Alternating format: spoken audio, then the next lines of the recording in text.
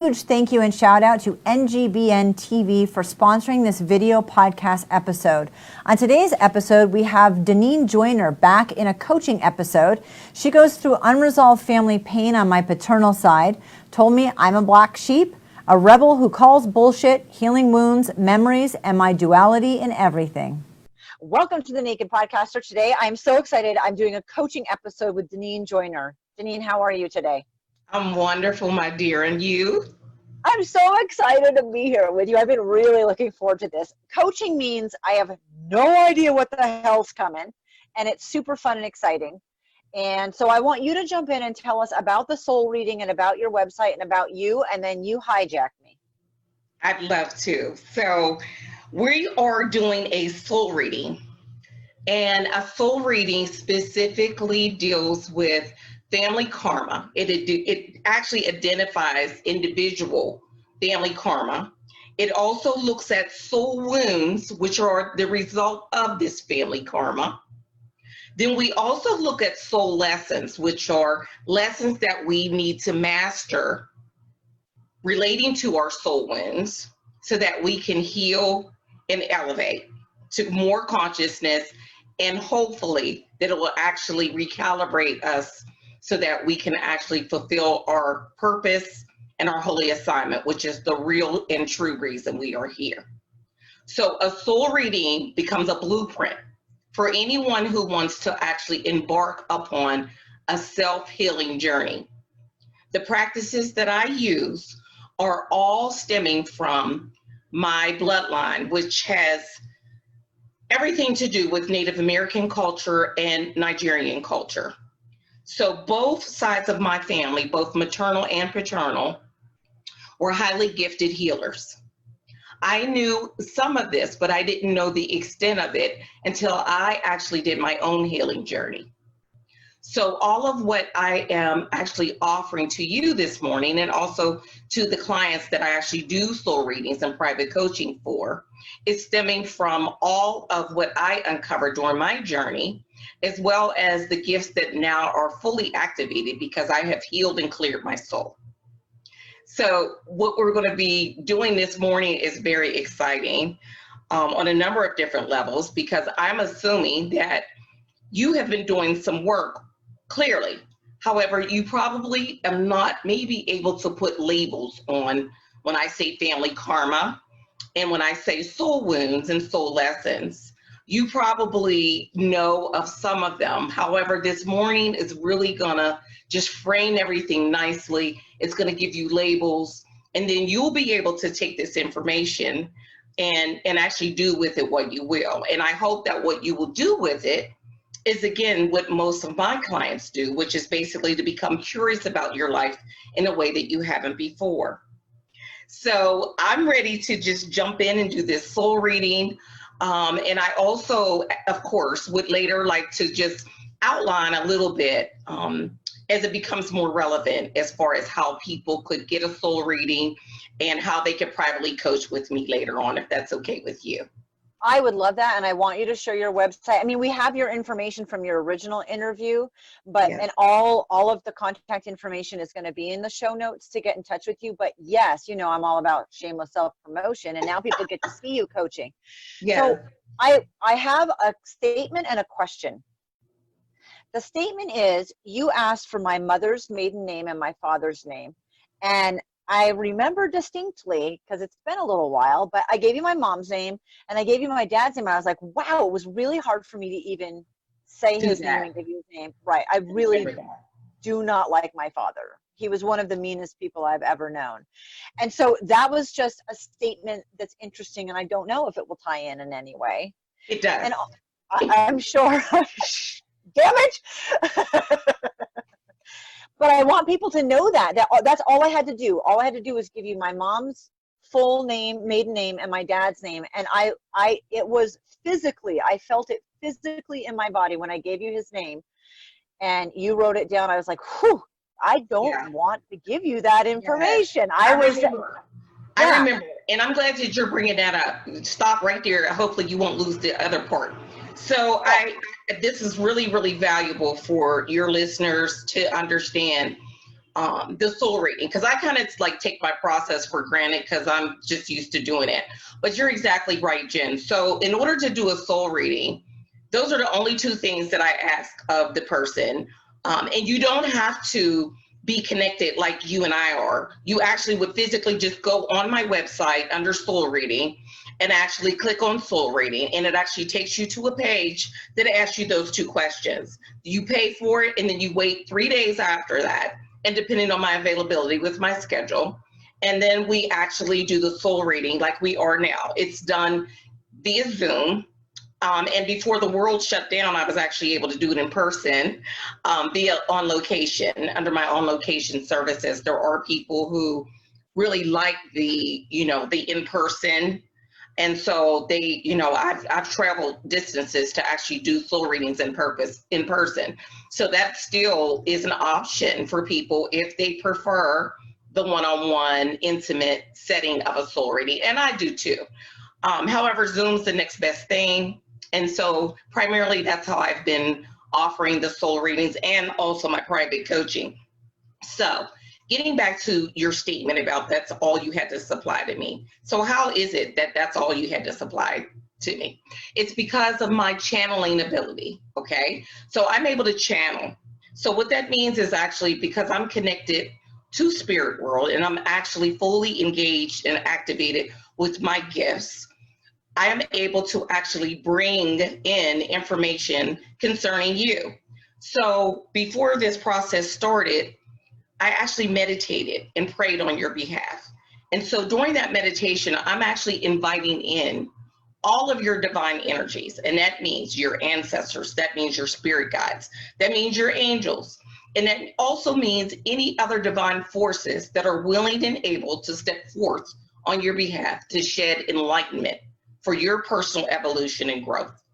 Because the spirit world knows who I am.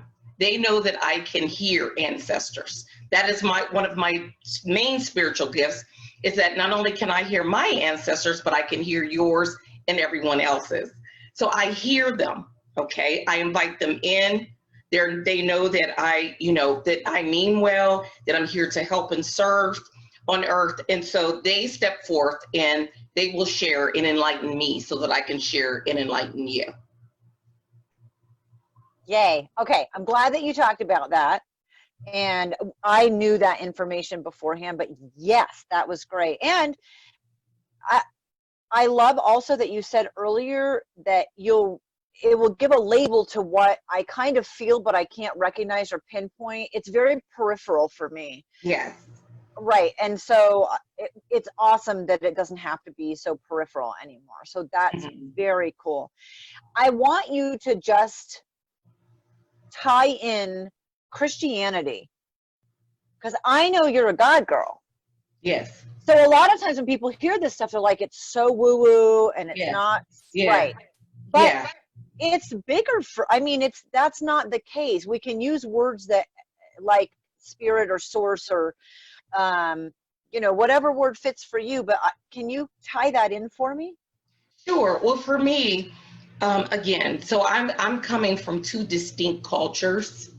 The Native American culture is tied to my mother's side. And so my mother was my primary caretaker. So therefore, that's mainly where all of my values, beliefs, responses, and things come from. Okay, because my father was very distant, was in and out of our home until he finally just left, and he abandoned me when I was 7. So he was not in my life. However, he was in my sister's. I'm the baby of the family, daughter number 7. And so he was in everyone else's life but mine. So I really didn't have that relationship with him. So my mother primarily raised me. So that's where all of my beliefs and things come from. My mother was a Christian woman. Most Native American people practice Christianity, okay? But there's room. So it's not like a very staunch, dogma, we only do this and that. No, there was, clearly more spirituality with Native American people than there was per se religion, okay? When we say God, we reference the Great Spirit, okay? And the Great Spirit is all-knowing, And just like, you know, it's the same. It's the same as when you say God. That's what we're thinking of when we say God. Even though they say Great Spirit, that's what they're referencing, okay? Because to them, that is it. There is no other. It's the Great Spirit. Because we all are spirits, whether we realize that or not. We really are spiritual beings, but we've forgotten that. And so when we say Great Spirit, then we know that this person is over all spirits. Thank you for clarifying that. Yes. Because yes, I knew that about you, but I wanted to just make that clarification. Okay, jump in, hijack me. Just seatbelt on, let's go. Okay, so Jen, I want you to know we're going to start with family karma, okay? And I want you to know how this primarily works when it comes to soul readings, okay? So as I mentioned, I invite in and I enlist their help, spirit help, divine help. And I say, how can I best help Jen? You tell me what it is that we need to uncover and discover for her during this soul reading. And so when we say family karma, just again, for your listening audience, I want you to know that family karma could mean a number of different things. They primarily are basically the unresolved pain that a family has that is basically underlying, and it's also invisible, and it's also acceptable. So when we think of family karma, we can think of maybe a string of divorces. Nobody in a family has stayed divorced. We might even think about, cancer. So there's health issues. There's been, a string of cancer that has run rampant in this family. We can think of incarcerations. There's, men and women who've been incarcerated in this family. So we could think of abandonment. Nobody stays around. Maybe the father never stays, or maybe the mother never stays. And then we could also look at basically a father wound or a mother wound. And we'll get to that in a minute, what that actually means. So those are just examples of what family karma could look like in any family. And it's things that are acceptable. Like I said, nobody really looks at it. They know it's there, but nobody really has ever taken the opportunity to really investigate it as to why is there such a string of things that have carried forth generation to generation. So I'm going to start with your family karma. The family karma that came through the strongest was your paternal, which means your father's side of the family. Now, it doesn't mean that you don't have maternal family karma. It just means the paternal outweighed the maternal. Okay, and that's what came through. Usually what happens during these soul readings is the thing that we need to look at the most is the thing that comes up. So right now we're looking at paternal, your paternal ancestor. So this is the things that have carried on generation to generation. Some of these things you may be aware of, some of them you might not be. The first thing that came through was that the karma is depression and anxiety. There also was abuse. This could be verbal and or physical. I actually resonated with the verbal more so than physical, but we can talk about that in a minute. There was also denial, meaning denial of truths, things that were actually occurring that were wrong in the family, basically sweeping things under the rug. When I say denial, that's what I'm meaning. That's the culture, that's the generational karma that's been on your paternal side, that there is denial of things, denial of truths. There has been a lot of emotional discord, a lack and disconnection of love, expression of love, able to emote feelings. And then the last that came through was that there was an issue with communication. And that kind of ties into, again, the emotional discord, not being able to emote, not being able to show and express easily. That would tie into communication for sure. Because if you're not able to emote, if you're not able to express yourself in that way, then clearly you're shut down and you can't communicate. So let's stop there and let's see if any of these things are resonating with you as that you could, and we're just focusing right now on dad's side of the family. Just think about your dad, your own relationship with him, and what you saw when you were growing up. Does any of these things fit? Yeah, actually, I never met anyone on my father's side of the family. He was really embarrassed of them. Okay. So I grew up in Rhode Island. They were all from Fayetteville, Arkansas, and there was almost no discussion about them. He was really embarrassed about them, and he didn't want me to know a lot about them, but I did learn some things. Okay. There's a lot of, like, his father, according to the information I got, my paternal grandfather sexually abused a lot of his grandkids. Okay. So as far as sweeping it under the rug, when I was going through infertility, that's when I started reaching out to that side of the family to see if there was anything. Like, I don't have medical history on my father's side of the family. So that was when I started reaching out to them, and women did not talk about that. I knew that every woman in the family pretty much had a hysterectomy in their 30s, but there was no reason why. Right. They do not talk about this stuff. Yes. So the sweeping under the rug, yeah, because I think there's like rampant alcoholism. So I don't know about depression and anxiety.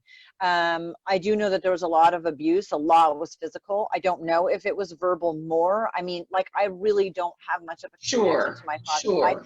What I thought was interesting is that my father is one of the meanest people I've ever met, but yet he was embarrassed about his side of the family and me meeting them because they were such horrible people. Mm-hmm. And I was like, dude, have you not looked in the mirror? Yeah. So yeah.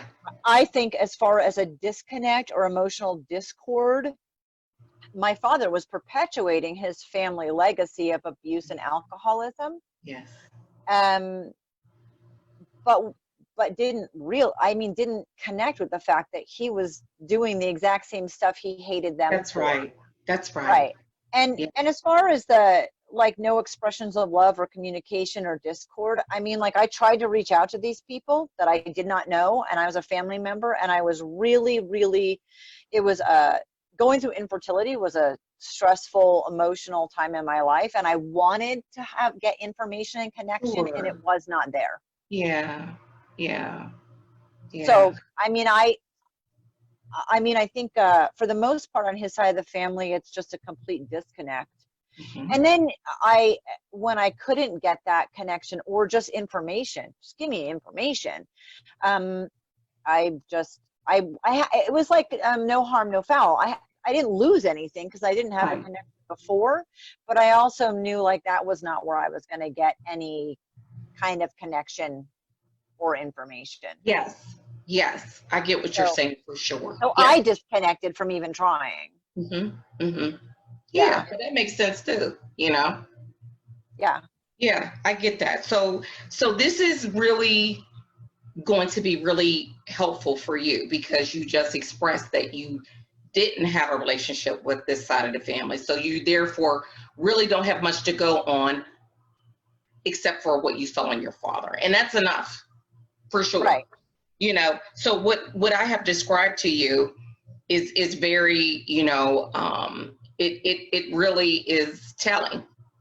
And what you just described about how your father is, and we'll get into even more about that in a minute, about his upbringing, because that actually came through. So it'll give you more of a picture of how he grew up. The thing that I want to say to you right now, Jen, moving forward is what I tell all of my clients when I do soul readings and when I do privately coaching with them, is that from this point forward, all of the information that I will be sharing with you no longer has a blame, shame, or judgment to it. We are really just using this information for you to be able to understand who you are, how you came to be, and who your teachers were. Your teachers are your mother and your father, okay? So we're not using it to judge them. We're using it for our own education at this point, because now I want you to actually embrace yourself and to actually start to look at your life as though you are a student of your life. So any information that you get any information. You're only using it for that purposes only, so that you can examine it, that you can start to correlate, okay, that's why I'm this way, that's why I'm not that way, and that's why they were that way. So there's no shame, no blame, no judgment. It's really just we're collecting information, we're sifting through it, and we're putting it in piles so that we can understand how we came to be. Great. Awesome. Okay. So I want to share a little bit about your dad and how he grew up. Okay. So this was the dynamics of his family. Okay. He grew up in a very abusive home, extremely abusive. It was very cold and distant and chaotic. It was not your typical parent-child relationship at all. There was no nurturing. There was none of that at all. Your father felt like he was a burden, often felt like he was a burden. So he did not feel loved. He did not feel safe and secure. And he really did not have anyone that he could find solace in, or that he could find comfort in, or any of that. He was subjected to this most his life, most his childhood, he was. And because of that, he grew numb. So he learned how to cope. And his way of coping in that type of dynamic was to shut down. And that's what most of us do. That is a safety measure, and it's something that happens instinctively. It's not anything that most people will resign to doing. They just tell themselves, okay, I'm shutting down so that I don't feel the pain. I'm shutting down so that I don't feel loved. I'm shutting down so that I don't see what's going on around me, which is pretty crazy. Most of us don't do that consciously. It's an unconscious safety thing that happens. We may, as we go through our childhood, we may, from time to time, say to ourselves, you know, I don't feel safe, I don't feel, and so I don't really want to feel this. We may say those things from time to time, but there's not really a conscious agreement, is what I'm saying. And so this was the way that your dad was able to basically get through his childhood, was to become disconnected and numb. So because of that right there, I just want you to now, and then also later, once we end our soul reading session today, I would really like for you to just take some time to journal on that piece right there of uncovering how your father grew up as a child. I want you really to think about him as a little boy and not as a dad.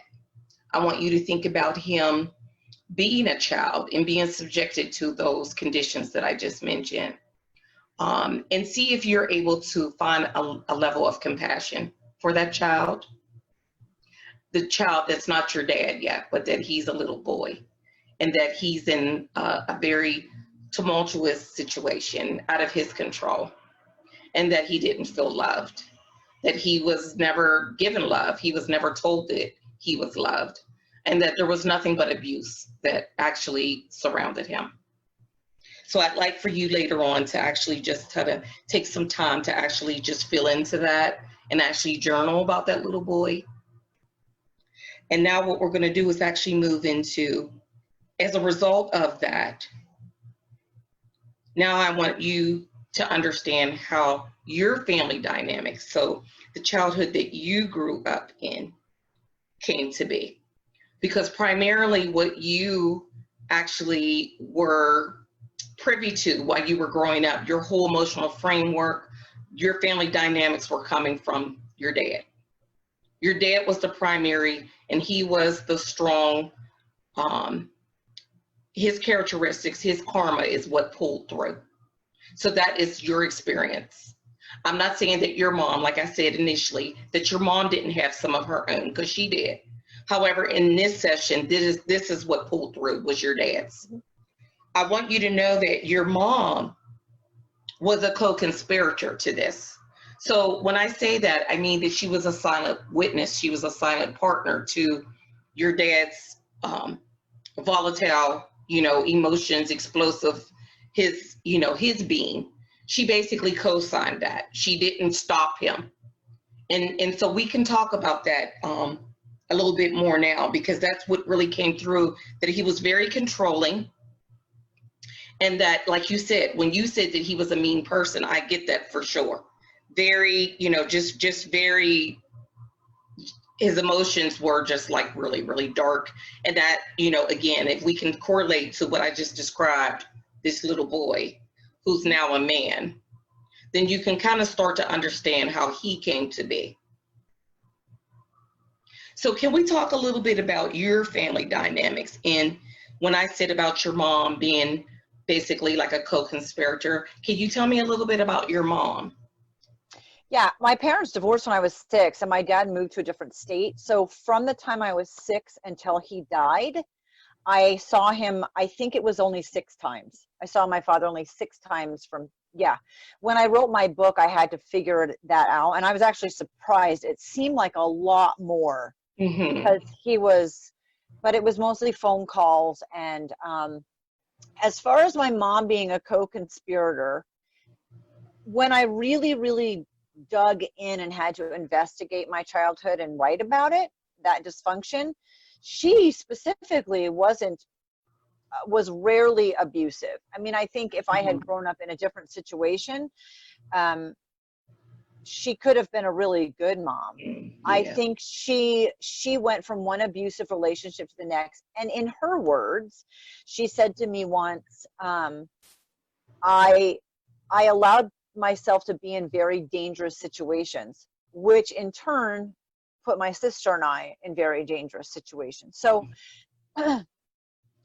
the abuse didn't come directly from my mom. It came from her allowing it. That's right. That's right. So that's what we mean by co-conspirator, that she didn't intervene. So yes.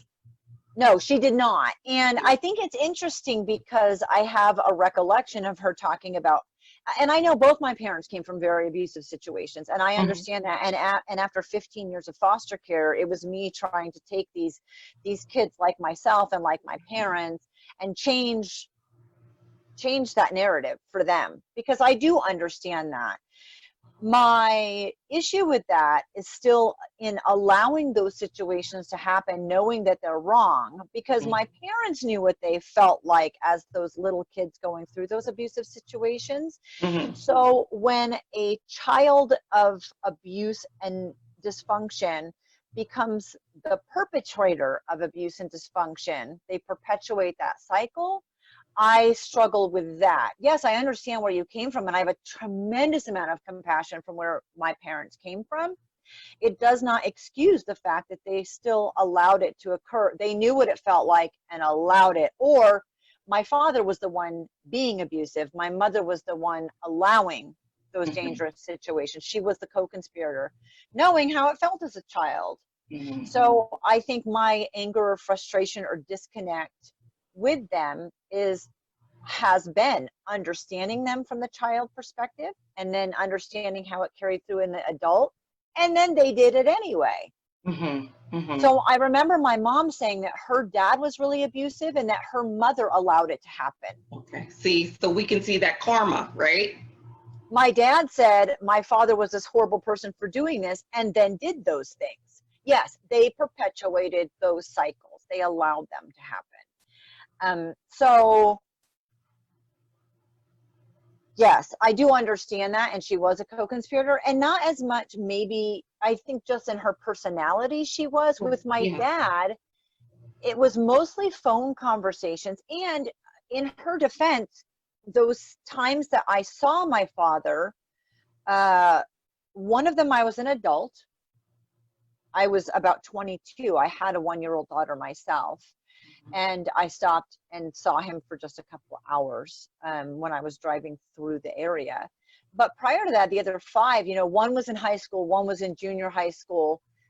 I think she was trying to, in her own way, not keep my father from me, or to see the good in him and try to help foster that relationship. There was no reason that she would have ever not wanted me to talk to him on the phone. Yeah, sure. He was super abusive on the phone, and she didn't realize that, but she was doing the right thing by allowing us to attempt a relationship.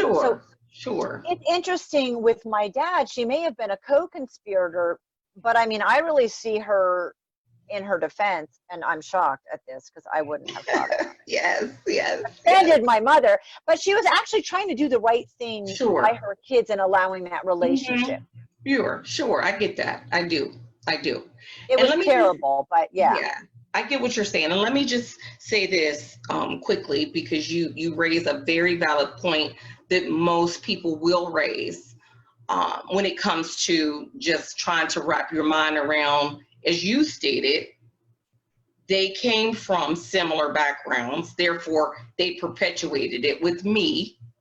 So how is it that, basically they get a pass? So this is what I will say to you. Okay, so there are people, and I know you know this, there are people who will remain numb to their life, their whole entire life. They know things happen, and that's all they do is know them. They don't act upon them. They don't heal them. They don't examine them. Then there are people like you and I who are the black sheep of the family, who, because of our, our being an empath, because we feel so deeply. Not only do we feel our own stuff, we feel other people's. That's not a mistake. That wasn't an accident. That you, out of everybody else in your family, have always been the most sensitive to what's been going on. Okay?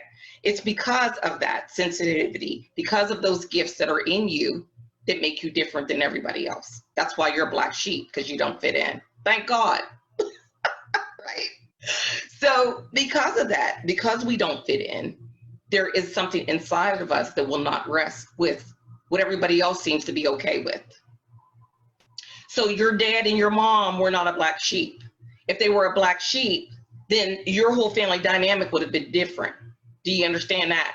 Mm-hmm. If it would have been your mom, if your mom was a black sheep, she wouldn't have been the co-conspirator. She would have been telling your dad, you're not doing this to my kids. You're not going to raise your voice around. You get what I'm saying? If your dad had been the black sheep, then you wouldn't have been subjected to any of what I described to you. And you wouldn't have felt the hate, that he was angry, that he was mean, that all the things that you have mentioned, you would have known he was a work in progress. But he wasn't the black sheep. He wasn't the black sheep either, but you are. Well, that's a good thing. Yeah, and I mean, I know, as a side note, my kids came forward 5.5 years ago and said that my ex-husband, their dad was being abusive to them, and that day they didn't go back. And 16 days later, I was in court. Okay. I was an advocate. See, and that's what I'm talking about. Right. You have that. Right. You have that fire in you. You know when you know what I mean. You call bullshit. You know when it's right. Not only was I wasn't going to perpetuate any of the cycle. See, I was also going to protect them from that. That's right. That's and right. We're limited in that area, but I think, that's Anyway, keep going. Okay, but no, that's good. It's good. It is good. And I've known that. Yeah. And I had to come to terms at some point with the fact that I can be compassionate for the child in my parent, and I can be pissed at their adult behavior. Yeah. I mean, as an adult, I'm turning 50 this year. I understand they were trying to live their story at the same time they're trying to raise parents, because we all are doing that, and kids don't understand that. So even in my adult self, I can look back and there is an amount of compassion or forgiveness to a point. Yeah. Right. That's right. And then the line is drawn. That's right. For me. That's right. Like, I get it, but still, that is not an excuse or justification for you to continue perpetuating. That's right. So yes, they definitely were perpetuating, and I knew that. There was a certain point in my life that, not as a young kid, but there was a certain point in my life as a teenager or a young adult that I understood that, but it didn't excuse it. Yeah, sure.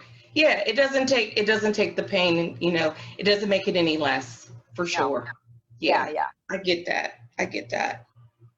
Okay. So we're going to now move into more so things about you. Oh, all right. So as a result, I know, right? As a result of all of this, the family karma, the family dynamics that you grew up in, basically what came in was who you are, how you came to be as a result of all of this. And so I already touched on it. You're a black sheep for sure. You're the black sheep of the family. You're also a rebel for sure. Rebel, all day long. It's like, like I said, you call bullshit. And you're like, look, you can't tell me it's red when I know that it's purple. You can try, but I ain't buying it. And you'll stand up for yourself. Like you are gutsy. Like you are like, you know, you got this like fire inside you. And it's just like, it's beautiful. It's beautiful that you have this rebel spirit. I wish more people had a rebel spirit, you know? You have that. You go against the grain. You don't care if 500 people are going that way and Jen is like, look, it's this way. Guess what? Jen's going this way. Uh-huh. Right? You're like, you don't have to be with the pack. I mean, you know what I mean? If that's what their conviction is, it doesn't have to be yours. You're like, no, I'll chart my own course. Mhm. You also, let me see here. It's so funny because sometimes I can't read my own writing because it's being channeled and I'm trying to hurry up. It's like they're dictating to me. I'm like, oh yeah, hold on. You know, okay. And also what came through was that because of all of what I just described about you, it wasn't easy getting to be this rebel. You really paid a big price emotionally in going against the grain, against the pack. You really did. And I want you to be able to, at some point, honor that. Honor what you have sacrificed, honor what it created in you and for you to be able to say, no, I'm not doing what everybody else has done in this family. It has to be different. And I'm going to be that difference and I'm going to make it different. It's not easy to do that. I know that you know that, but I want you to be able to honor that. I want you really to be able to honor that, Jen, because this is huge. For you to be able to say, I can't perpetuate this. I won't perpetuate this. This will not be my children's life. It will not. That's huge. That's huge. Yes. So you went above and beyond to basically work on that and to remove yourself from that, that dynamic, to break that mold finally.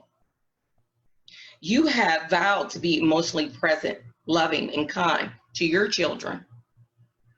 You literally want to mother the world. Well, that explains Mom of 18, doesn't it? I mean, like. When they told me that, I was like, okay, yeah. Yeah.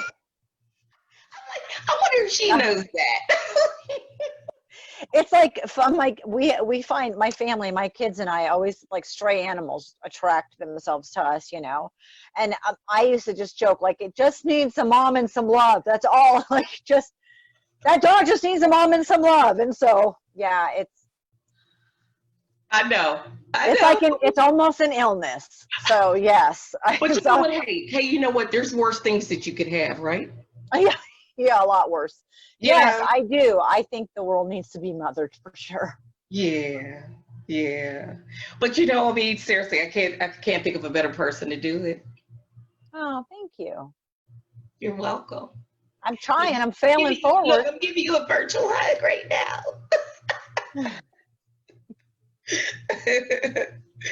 Okay. So now we're going to move into some little deeper things, okay? Because again, we're looking at the family karma that we mentioned. We're looking at the family dynamic that you grew up in. So now what happens as a result of the karma and the dynamic that you grew up in, now it actually starts to create soul wounds. Okay? The soul wounds are the things that actually were created, like I said, as a result of the circumstances that you grew up in. They're not things that we consciously select. They just are. They happen. It's just like if you were to, bump into something and you bruised your knee, then you're going to have that bruise until it heals, right?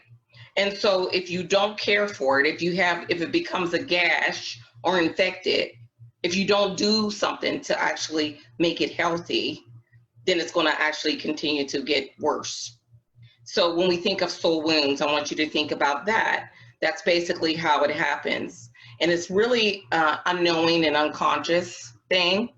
And so because we don't seek the health, which is the healing and acknowledgement that it desires, then what happens is it just basically remains there until we actually can give it a name.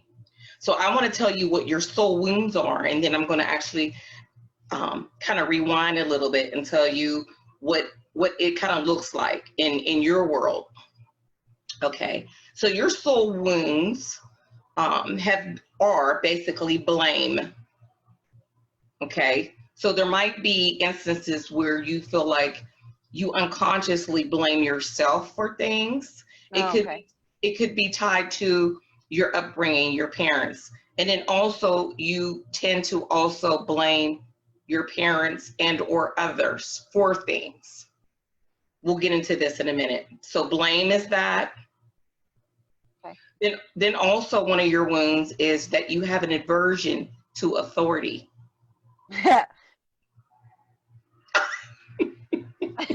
Sorry, didn't mean to choke on that one. Okay. Yes, I do. Yes. And then also, this is a big one too, under wounds, control. So this is a real tricky one for most people, okay?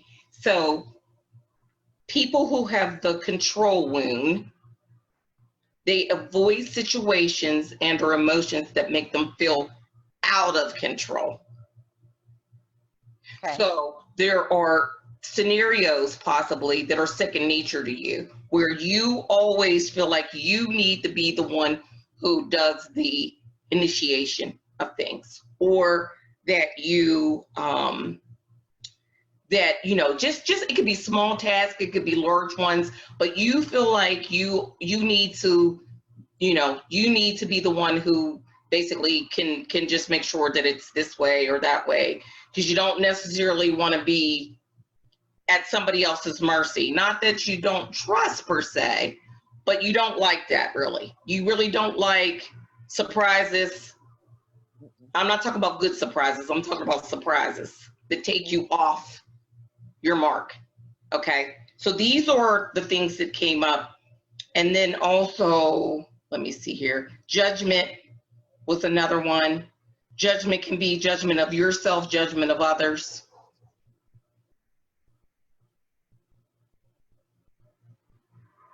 And then this also was an interesting one when it came to just, and I don't really know how to describe this, but how they showed me was that, again, when it came to your family, like you really struggle with finding any fond memories. And we'll revisit all of this in 1 second. Well, maybe we won't. Maybe we'll just start there, and I'll go back to a couple other things I have. So let's just kind of break these down for a little bit, and you tell me if any of this resonates with you. Let's start with the blame wound. Do you when my parents divorced at 6, I thought it was my fault. I was the oldest of 2 kids. I was 6 years old. That's super, super common with kids that age. Like, if I had been better, if I had been a good girl, and I know and kids are not good at express. Like, you can't say, no. Hey, by the way, I'm feeling like I'm blaming myself for this. You don't have the vocabulary or the skills, right? So yes, I thought it was my fault. And kids don't understand the big picture. We don't have life experience. So that was the first time I blamed myself. And then that has carried through in other relationships. If a relationship fails, I used to say that's my biggest failure. I felt a lot of shame around that. And even though, and I took the blame because I initiated the divorce, for example. Like things were going to shit in the relationship, and I want to work on them. I want to work on them. I want to work on them until I am exhausted trying to make things work. Not that I'm any hero. Maybe I'm not doing it well or right, or I'm trying too hard. I mean, there's all kinds of stuff that goes in that. But I know that in every situation, retrospectively, I know that I did everything that I could to make that relationship successful. And in the end, every single time I pull the plug. And I know I have said, I don't care if I have to take the blame for this relationship ending, because I've done everything that I can. So if that makes everybody feel better that I'm taking the blame for it, because I'm the one that initiated the divorce. I'm the one that packed my shit and left. Yes. I felt like, I'm strong enough to take that burden. I don't care. Because it's dead. This is done. And I'm just the only one that's going to admit it. And I'm not willing to stay in a situation. Oh, no, I don't blame you. I am not willing to stay in a situation that I have tried to the best of my ability. And like, we're talking therapy and church and like whatever it takes. Yes. For a year, for longer. Like, it didn't go to shit yesterday and I'm out today. It went to shit a couple of years ago. Sure. I stood up for myself a year ago. And now I'm done. So I have no problem taking the blame, because I think that that's a bullshit thing that we say. If that makes the other person, but yeah, that word comes up a lot. And I think I've just felt like when I was a kid, I wasn't strong enough to take the blame, and it wasn't my blame to carry. And eventually you go through the process and realize that. But in my future adult self, I knew that didn't bother me. It didn't bother me at all to take the blame. Because I think that that's misguided. And if other people need that in order to feel okay about themselves, cool. Peace out. So yeah, that definitely. I'm not sure about blaming others. I think that people don't, I would have to say blame's a strong word. It is. I felt shame that I couldn't do more. Even if I felt like I'd done everything I could, that there wasn't something more I could have done to have things end differently, not just in relationships, but in life in general. I try really, really, really hard. Blame is tough, but I don't think people take the responsibility. I think if we all sat down, like just in the situation of my dad and my mom and I, and you could throw my sister in there too. Like if the four of us had to sit down and have a conversation of whose ownership or responsibility was that part, I know that the blame isn't all mine. And I know that placing the blame on someone else isn't the right way to do it either. I think when things get hard, we don't shoulder the responsibility the way it should be. That's right. And so I struggle with that. Yes. But in that, I'm okay with my part. Okay. Well, that's good. That's a good thing. You know? Yeah, it's you're right, exactly right. And I think what they were really alluding to here, you know, was, you know, you have the tendency to, you know, own your part, of course, which is more than most people will, but also just recognizing, like you said, the role that other people played. Not necessarily so that you're pointing a finger, look at you, you did da-da-da-da, but just basically just saying it wasn't just me. There were other players here. What did they add to this dynamic? What did they, you know, and even if they can't own it, it's okay. Just the fact that you're able to decipher what each person did, you know, and just realizing that, okay, you know, there definitely was 4 players here. Yeah, in whatever situation. It wasn't just Jen. No, and I think that carried forward into my relationships when there's 2 of us and it's not going well. If you need me to take all the blame for that, cool, because I know that that's BS. I know that but if that makes you feel better and I can just be the pretend bad guy, I don't care. I'm still not going to put up with anything. So I'm cool shouldering the blame too, because I think that that's an illusion. So that's where I'm at with blame. Okay. Now, what about this aversion to authority? Because you laughed when I said it. Oh, I just, What'd you say? How long do we have? no, no, you know what? Here's the thing. I lived in Alaska for 10 years and it was my favorite place to live because the government lets the people make the choice. So it's not about me thinking I'm right and authority is not right. It's about distributing authority in a way that the system works better as a whole, whether that's politically or religiously or in my family, or it doesn't matter. I know that we all have our own zone of genius. So I want the authority in, Yeah. in that department, that be their zone of genius. So it's not as much about me, and I don't want to be the authority in every way. I don't think I'm right. I think I'm one perception and it's not my zone of genius. So I'll give a silly example. I love doing races for running. Okay. So someone asked me several years ago, well, why don't you be a race director? Oh, not my zone of genius. Okay, so I don't have a problem with the person who is being a race director, and I wouldn't mind being on the committee to make it better, but I don't want to be the race director, if that makes sense.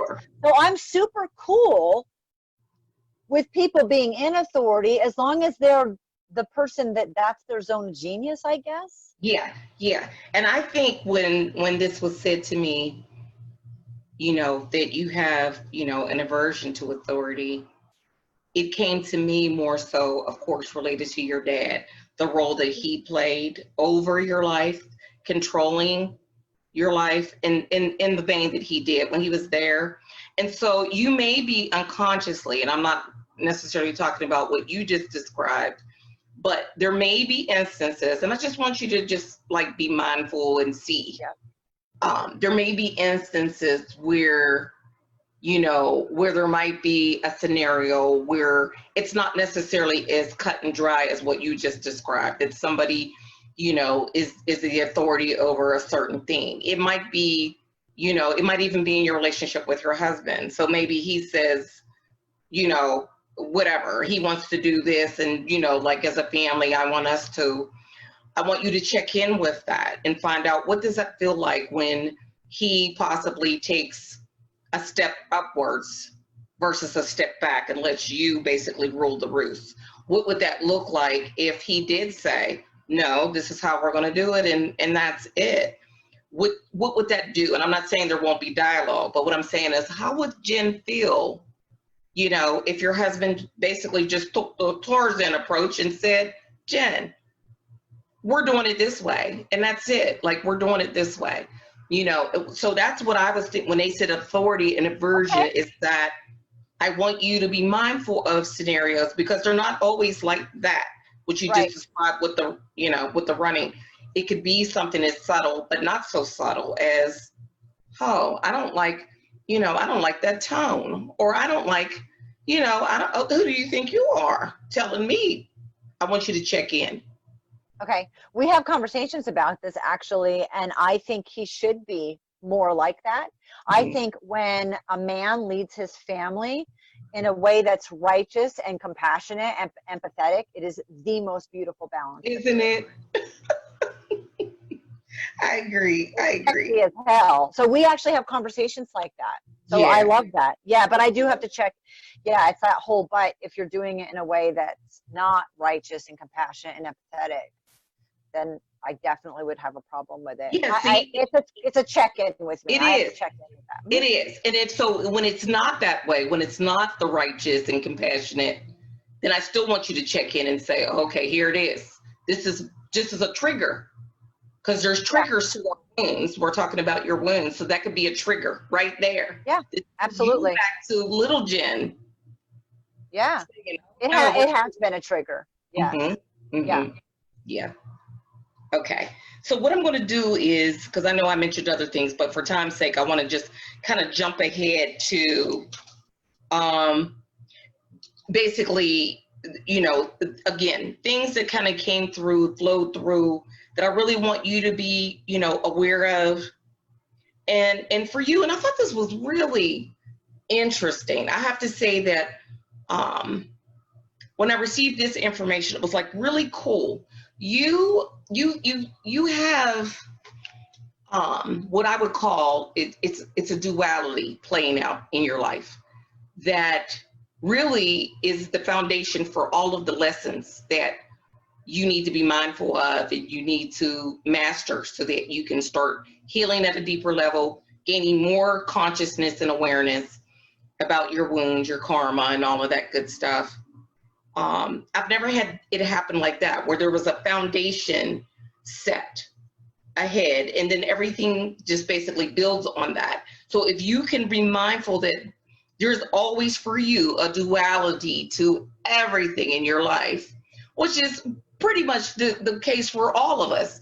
But what I'm saying is, for you in particular, your guides, your ancestors said, we want her to know about duality. We want her to know that there's light and that there's darkness to her. And that if she can stay balanced, she's going to do a lot better. She can't have too much of something this way or too much of anything this way, because that's when she's going to feel off. Mm-hmm. We need to have her here at all times. Okay.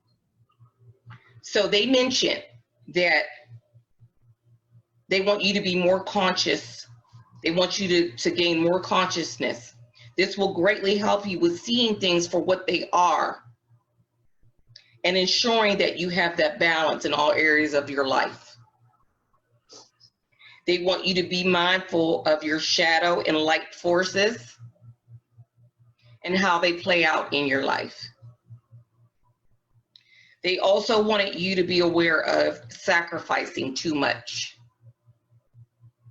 They want you to find a balance between sacrifice versus empowerment. When they said that to me, it felt like they see you doing for other people when they can do it for themselves. And they want you to check that. Okay. When you're able to set somebody up to do it, then that's empowerment.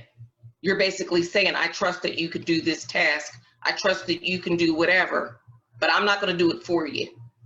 So they want you to watch that, because you can become very overwhelmed in sacrificing and doing for other people when they can do it for themselves. And that includes your children. Mm-hmm. They want you to find balance versus overgiving.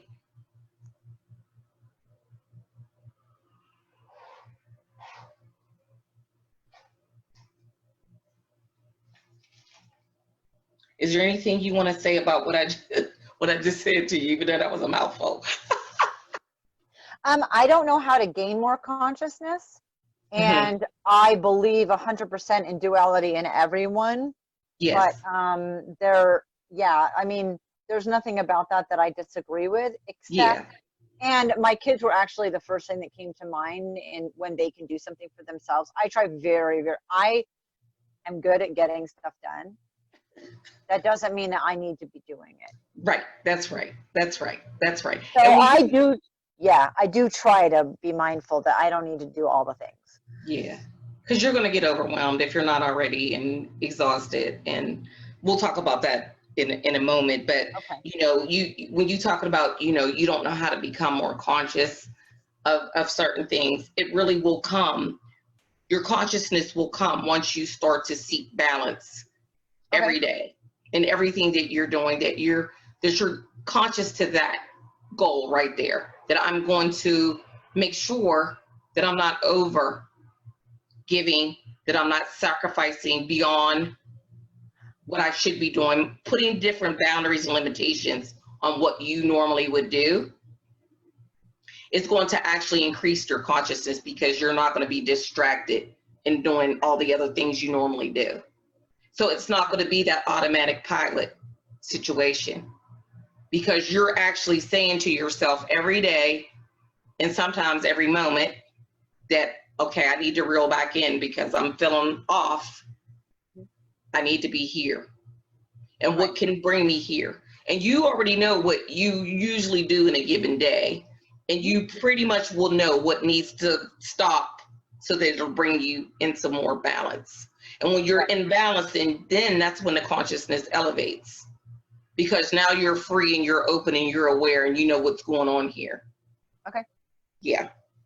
Okay. I thought this was interesting. One of the things that I also do is that I will ask your guides if there are any of your chakras that are blocked. Oh, I love that. Yeah.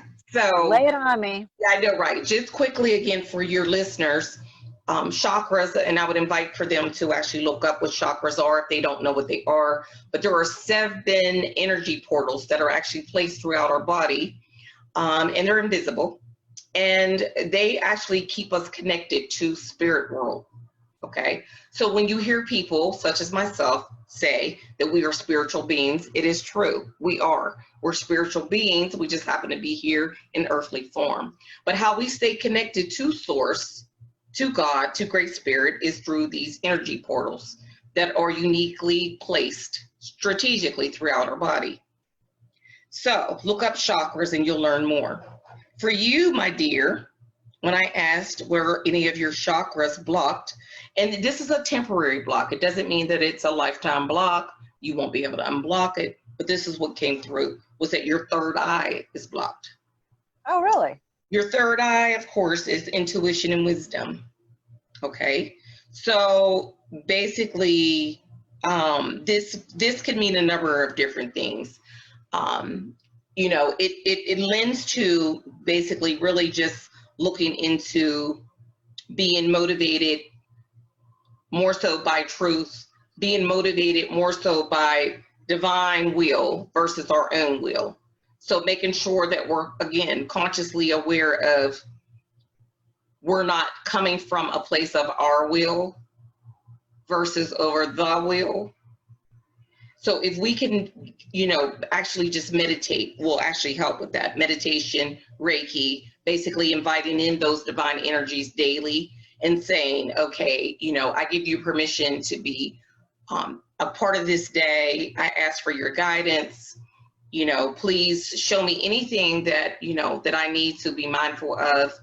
Please order my steps, all of those things. So when you are able to do that every day, when you can invite them in every day and ask them to be your guide throughout the day, then they will do that. And then you for sure will know that you are not using your will versus theirs.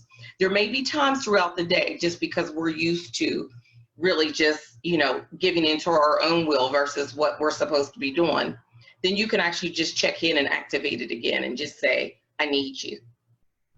I need you. I want to make sure that I'm doing what it is that I'm supposed to be doing. And they will let you know. You will feel it. You'll either feel like, okay, yeah, I wasn't supposed to be doing that. And I didn't think I was supposed to, but now I know. Or you can just say, okay, cool. That was just validation. I'm on the right path. I'm moving on with my day. But you can definitely do meditation and Reiki. Reiki will actually reset that and clear your third eye. More sleep. With a mom of 18 year, right? Huh? Sleep. I love Being sleep. mindful of your diet, taking in more natural nutrients and green vegetables and things of that nature, water. And then also doing just affirmations, almost like what I just said, before you start your meditation, that, you want to make sure that you are going to be basically mindful of your duality, that you're going to be, your goal is to stay centered, that you don't want to be, out of balance, and that you want them to basically guide you throughout your day, and you're willing and open to doing that. Do you have any questions of me so far? No, I am enjoying this. I like listening to this. Good, great. Okay. Now we're going to get into your soul lessons, and then I'm going to actually share with you who I believe came through on your behalf and actually shared some enlightenment for you moving forward. Okay. Okay. So your soul lessons, those are the things that are actually related to your soul wounds that we talked about just a minute ago. And they're also related to your family karma. So these are things that are actually proponents to healing your soul, if you can be mindful of them. And I also want to let you know that they are likened to a life test, meaning you will have a scenario that will show up in your life that will be reminiscent of one or all of these things. And if you're conscious and aware of them, then you'll know that they actually are one of your soul lessons, and you'll be more likely to respond to it in a way that actually promotes healing. Whenever a lesson is actually presented to us, more than less, we're not even aware of it because we're living our life. But these lessons have been presented to you a gazillion times over. Okay. And so because you're not aware of, again, you didn't know what your wounds were, you didn't know what your karma was, and you also didn't know what your lessons are. They just kind of went over your head. Sometimes you mastered them, sometimes you didn't. But now my hope for you is, now that you will have language to describe exactly what your soul lessons are, that you'll be more open and aware to when scenarios are presented to you for healing's sake, that you will actually respond in a way that actually will engage you to higher evolution. Your soul lessons are forgiveness, Okay. gratitude, patience, peace.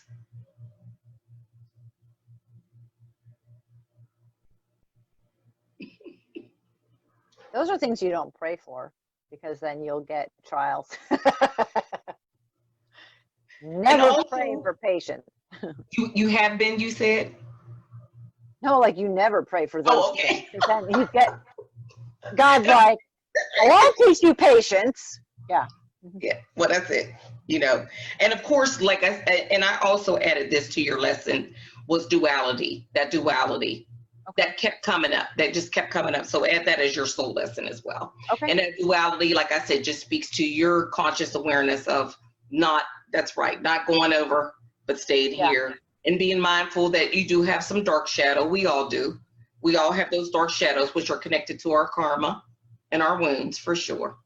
But they present us with the opportunity to be mindful, and we can actually heal them if we don't stuff them down, and if we don't say, no, I don't have any dark forces. We know we have them, but we're aware of them, and we know that they create opportunities for healing. So for yours, like I said, you have the duality, forgiveness, gratitude, patience, and peace. I think they're all pretty much self-explanatory, where you're concerned, and where we've been in this session. And so I think that you would definitely know scenarios that actually presented themselves that actually would give you the opportunity to be mindful of these things. Yep. Okay. Do you have any questions of me before I move into the final stage, which is that just the messages that came through for your enlightenment from a dearly departed person? No, I don't have any questions so far. You're right. It's pretty self-explanatory. Okay. Yeah. Wonderful. Yeah. Okay. I'm very curious about this part.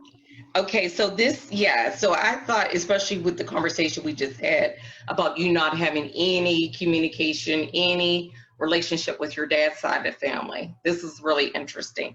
And I don't know if you would actually know her name, but it's tied to your dad's side of the family. The person that came through, I believe, is either his mother or his mother's mother. So it was a grandma figure or a great grandma. Okay. Do you know either of their names?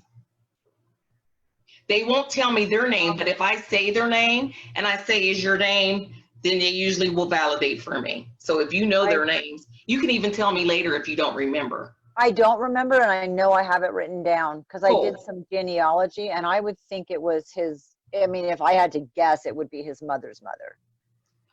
That's who I think it is. It is, because it's her. Find out what her name is, because she just told me. She's here. She's here right now. So it is. It's your paternal grandma, great grandma. My mother told me really wonderful things about her. Well, no wonder she came through. Oh, yeah. Well, listen, let me just tell you this, okay? She is your main guide. And that means that she is assigned to you over your life. She's been witnessing everything, okay? And she knows, even at her death, she gets basically, when she goes to heaven, goes back to spirit world, they basically, it's almost like a whole movie of your life. She's caught up. She knows what happened to little Jen all the way up to now. So she's very well versed on your life. And now that she is your main guide, Basically, she is actually the witness to, and she also has a stake in your healing, because she knows that you not only need to heal yourself, but now you actually have the probability of healing the family karma attached to her family. Okay. So that's why you're the black sheep. So the black sheep ultimately becomes the chosen one. Oh, okay. So All you've right. been chosen, whether you step up and do it or not, but you've been chosen to not only heal your life, but to heal the bloodline of your father's family. No big task, right? It's like no pressure. Yeah, no big task. I think they called her Grandma Fredericks. Okay. I know the information's in my brain. I cannot. You'll get it. You'll get it. I will. I have it written down. Yeah, I want you to text me or whatever later. But she Yeah. already told me it's her. It's her. So we just want to know her name. But it's her. Okay. So I want you to know this, if I don't tell you anything else about your great grandma and her role with you every day. If you want her help, and I believe you do, because she would not have this role. People who become main guides, who are family members, it's not an easy task to be a main guide. Okay, there's a whole initiation ceremony that happens in order for her to become your guide. However, she obviously went through what she needed to order to be your main guide. Given all that, I want you to know that you have such a divine force with you, because she is your main guide, that you can invite her in every day and she will be there with you. Right now she's here, but she's only witnessing. She's not guiding, she's only witnessing. And that's what happens with guides, all of them, but especially main guides. If you don't invite them in, because there are spirits who are they're very reserved, respectful of free will. So if you don't ask them to come in your life every day, you got to do it every day. It's not a one and done situation. What happened yesterday happened yesterday. If you invite them in yesterday and you don't invite them in today, that means you don't want their help today. That's what they look at it as. And she'll just look over you and witness. Okay. Doesn't mean that she won't keep you out of harm's way. But what I'm saying is, in your evolution and your healing, if you don't invite her in every day to help you, she won't come. So it'll be important for you to do that. This is her message to you. Okay. She knows you have what it takes to heal yourself and the family. You are tough, but you also must learn to be soft and vulnerable. She wants you to allow others to care for you. She also said that you are not very trusting of other people, which keeps you from feeling genuine affection. She wants you to work on taking the armor from your heart. She wants you to slow down. This is what she says: slow down, my dear. Stop to smell the roses. She says you have many distractions in your life that is keeping you from doing so. Simple is the way to go. There is more to life than work. When was the last time you did something for yourself? She also said she wants you to create more romance in your marriage. Your husband is the link to your healing. Try to see your dad as the child he still is, hurt, without love or support, living in chaos. If you can see him this way, it may be easier for you not to judge, and maybe you can forgive. She also mentioned that something will be coming to an end. She didn't tell me what it was, but something will be coming to an end. It may be a project. It may be maybe a practice or something you've been doing, but something will be coming to an end. She also mentioned that you will encounter a new spiritual union. It could be through a new friendship. It could be through a new project or an endeavor. In order for it to manifest, you must continue your elevation and your conscious awareness in order for it to come into your life. She also wants you to continue on the path of growth and evolution spiritually. As much as you give to others, she said, give some of that back to yourself. Balance is your key.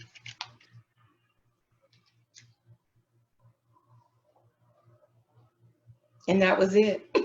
Yay, that was it. That's awesome. That was awesome. She's my new favorite now. So. And wait, here I go. Look, when I was reading, you may encounter a spiritual union and friendship. I'm like, look, Jen. Oh, yay! I was writing. Yay! Oh my God, that's so fun. I know. I was like, what the hell is she talking about? You're all like, hello. Maybe it might be me. I don't know. Yay! That would be so great. Okay. You're so cute. Well, definitely some of that. I mean, some of it I'm like, oh, come on. Right? But they're so real. They're so real and raw. You're like, okay. Okay. But it's true. Right. And, well, yeah. And some of it I've heard before, like being more soft and vulnerable. Blah, blah, blah. But like there's other stuff like simple is the way, and I'm a minimalist, so that made me smile like, okay. Good. Okay. But then you think of all these other things that are happening in your life that pull you away from that potentially, or in other ways too. Oh, for sure. Be more trusting, like there's stuff like that. I'm like, it's not like the first time I've heard it. But I get it. Yeah, you get it. So tell me this, and tell your listeners, what was this experience like with me, with this soul reading? What did you? Oh, I'm glad that you're asking me this now. Excuse me. Well, I never know what to expect, and I'm always because I don't sign confidentiality. I don't have a contract, right? I ask my guests to be raw and vulnerable, so this is my way of showing that I'm willing to do the same thing. So I actually love that uncomfortable position, because I want other people to be brave. Yeah. So I love that, and because I only get coached by people that I've had and have been a guest, like I already feel like I know you. So I come into this with a lot of enthusiasm. So for people, I was so excited. And we're recording this during COVID. So regardless of when people listen to, things continue to come up that make it difficult for us to meet. So with you and I today, we were scheduled and you couldn't meet because you were not feeling well. Right. And then I spilled a cup of coffee on my laptop yesterday. Right. So I had to figure, like, it wasn't hard. This isn't brain science here, but I had to figure out how to have this meeting with you and be able to have it and record it without having to reschedule it. So I think sometimes things pop up in life that try to stop you from doing what you want to do and what you should do. So I was very determined to not allow that to happen. And it's always nerve-wracking because I don't know what to expect and I know I'm going to be raw, but it wasn't because I knew I was safe with you. Oh, well, good. Yes. Yeah, so that's how it felt. So for people that are wondering and curious, I mean, I just do it because it's so enlightening. And also I know that in any coaching session, and soul reading is on a deeper, it's a little different than just like being coached in business or in marketing or something. Those are great. They're wonderful. But when you're talking about a deeper dive, you have to allow your thought process and your emotions and your intuition over a few days and sometimes a couple of weeks after a session like this. Yes. So I want to know all the things right now, Deneen. But I know that there's going to be a percolation that happens without me even trying to percolate on it, and things shift. And if you're open to that, it's not a one and done. It's not everything right now. That's right. people will be more kind to themselves about this process with you. Yes. So I know that, and I'm kind to myself in that way. But for other people coming in, because it's wonderful, but it's not just about what people are seeing recorded right now. Yes. Then what is the shifts that are happening within them over the next few days and few weeks. That's right. That's right. You raise a valid point, and you're right. And that's what it does. It activates things, and you do have this recording, just like the clients that I work with, they have the recording to reference, they take notes, and then when you look at the recording again, you're gonna get something different out of it that you missed when you were actually just taking notes for the first time. And it's something that you can continue to reference and build on, and like I said, it's really set up for you to start to move forward with your healing and actually have a blueprint of, okay, now I know what my karma is. I know what my wounds are. You can also start to identify your triggers, which we started to a little bit, and then your lessons. And so if you can have those things, that's huge, because most people don't. Right. They don't have it. Like I said, you don't have the language because you just don't. You know where you grew up, you know what happened here, but that's it. Like, you haven't had time to unpack that. Right. And there's a difference between looking at it from the lens of a child to the lens of an adult. And I think you need to do both. Actually, when you say duality, a lot of that comes up for me, that I have to remember that it's okay to have my child, the little girl perspective and the adult perspective, and to try to marry those two. That takes a lot of work. It does. And in that, there's the anger and the frustration and there's whatever the negative words are. But for me, this was great because even if some of it was a reiteration, I clearly needed to know that. I needed that reiterated. And other things were really, really new. So, like, I know I sacrifice too much, but I'm not mindful of shadow and light. Oh, well, okay. So it was awesome because it was a lot of new things and a lot of things where I'm like, I really need to pay more attention to this because it's come up multiple times. And so I'm not paying enough attention to this. So I love it. Good. It was so fun. I love all your notes and I love all of it. It's just like, I mean, people are just like, how do you do that? And I've been doing it since I was little. Well, I thought about that in the beginning when you started. I was like, because we've had our first interview. People should watch that one, listen to that one, because I remember asking you in that, like, as a little kid, what do you do with that information? Like, how? Of course you shut it down. Of course. If you don't have anyone helping you and showing you and listening to you and seeing you, you have to shut it down. It is just overwhelming. It's too big. And like you said, who could articulate that? Not me. I was 5 when it started. Do you think I would have been able to say, oh, and by the way, I think I'm being prepared to be a shaman? Yeah, all right. Okay. Right. I mean, it's so interesting. And I remember being 17 and in college, and we all took the Myers-Briggs. It was a really, really great thing to do because it forced us at very young people to really look at who we were in that way. Yes. And my number one profession, because it helped us decide, are we looking into the correct profession and what other are there, was being a pastor. Right. And I knew right at that moment, I'm not going to be a pastor. Right. But I ended up having 18 kids. Yeah. And those may seem super different, except, right, they're not. So I think it's interesting, when you have someone from the outside like you looking at life and the situation without any baggage, without any bias, without even knowing the information, and presenting this, because it's kind of, I mean, it's much bigger than being 17 and taking the Myers-Briggs, but it puts this all information out for me to disseminate.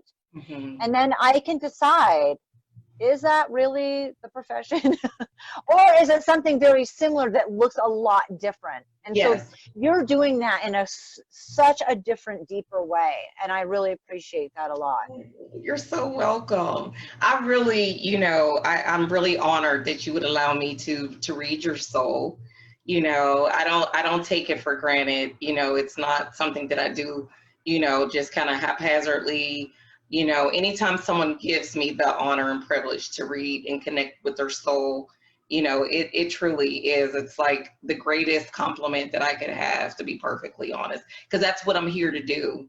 I'm actually living out my holy assignment, which is to help people greater, just better understand their life and looking at their pain differently, giving it a new lens, and actually empowering them to do something with the pain instead of just carry it.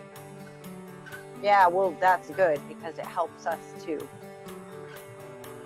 figure out where to put these things and how to assign them, and that's a lot easier. So thank you so You're much. so welcome. You're so welcome.